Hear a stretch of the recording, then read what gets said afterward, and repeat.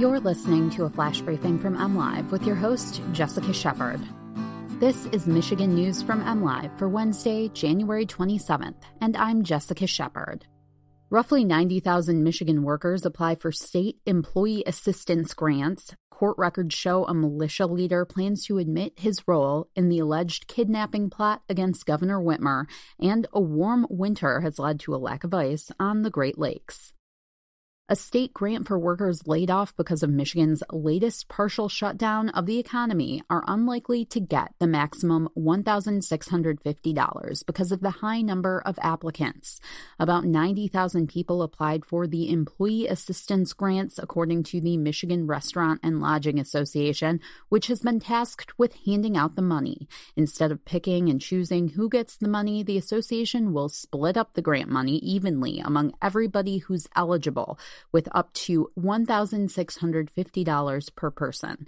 But if all 90,000 applicants are eligible, which the association said is unlikely, each person would get about $500. Applicants should expect an email by February 26 saying if they've been approved or denied.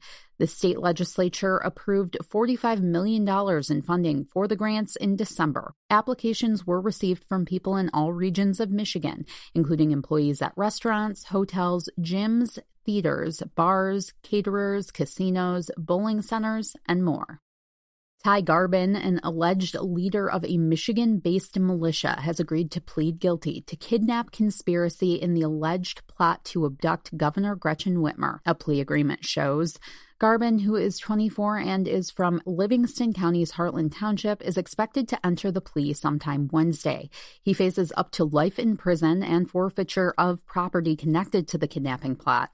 5 others await trial in federal court, while another 8 face charges in state courts. Garbin will be the first to enter a guilty plea. He has agreed to cooperate with state and federal authorities investigating the kidnapping plot.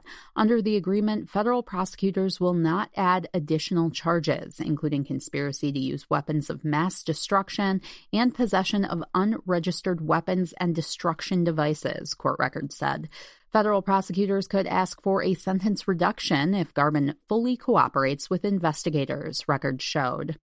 Michigan is currently on pace to have a very warm winter. The warm temperatures mean Great Lakes ice cover is really trailing behind normal levels. January is running between 5 degrees and 6 degrees warmer than normal for the average daily temperature.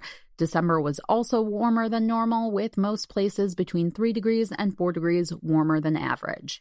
The entire Great Lakes surface water is only 7.7% covered with ice. For January 25th, 7.7% ice is the 5th lowest amount of total ice on record. The average amount of ice coverage on the Great Lakes at this point in the year is more than 20%, according to data from Great Lakes Coast Watch.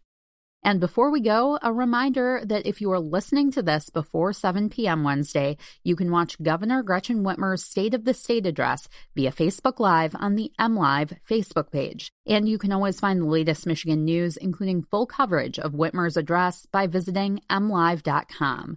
Thanks for listening, and have a great day.